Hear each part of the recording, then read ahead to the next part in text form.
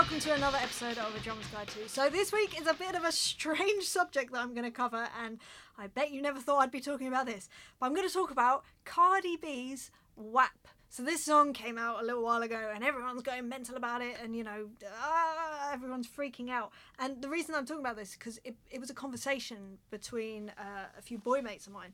They were really intrigued about my sort of opinions on WAP. And to be honest, like,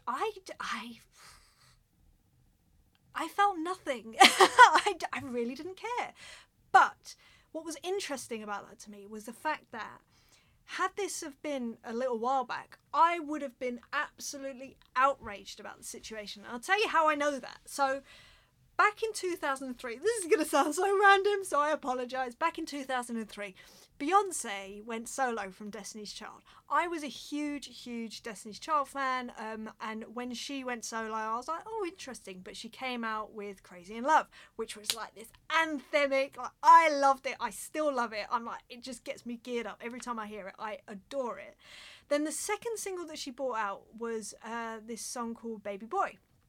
And in the video, she was like in this little bikini and she was like writhing around in the sand and stuff. And I was so upset. She'd gone from this like, look, it's so crazy, like really strong song to this kind of like just not flaunting her body, but you know what I mean? Just using that as part of the song and the video. And that really upset me. I was like, does she not know that she is, influencing young girls, and she could have been this really strong woman for these girls, but now she's just rolling around in the sand? And I was so upset. So that was in 2004 that was released, and that was a long time ago now. I'm only just realising, 16 years. So between then and now, I was sat there, like I say, and I was just like, I really couldn't care less. But then I thought, why am I feeling like this? Why am I suddenly not bothered about it? And I realised what it was. What it was that rather than focusing on what other people were doing and being really judgmental and really like, you shouldn't be doing this, I wasn't bothered because in the last 3, 4, 5 years, I've been very purposeful and very active in being my own role model to people, if that makes sense. I've decided to make these videos, for instance. I've decided to put out drum stems. The stuff that I put out on social media, I try to make sure is positive and hopefully helps people and inspires people even. And because I sort of took ownership of that and took control of it and all that sort of stuff, I feel like I'm more now just... They can do what they want. Like, Cardi B, go do your thing. Beyonce, go do your thing. I mean, I'm pretty sure they weren't bothered in the first place that I wasn't happy about, Beyonce wasn't happy about the fact that I was upset before. I'm pretty sure that didn't affect her or her career. But this idea of rather than being outraged by anything, really, my reaction these days is just, okay, what can I do? What can I do to make this world just a little bit better for at least just one person? Just one person. That's all I want to do.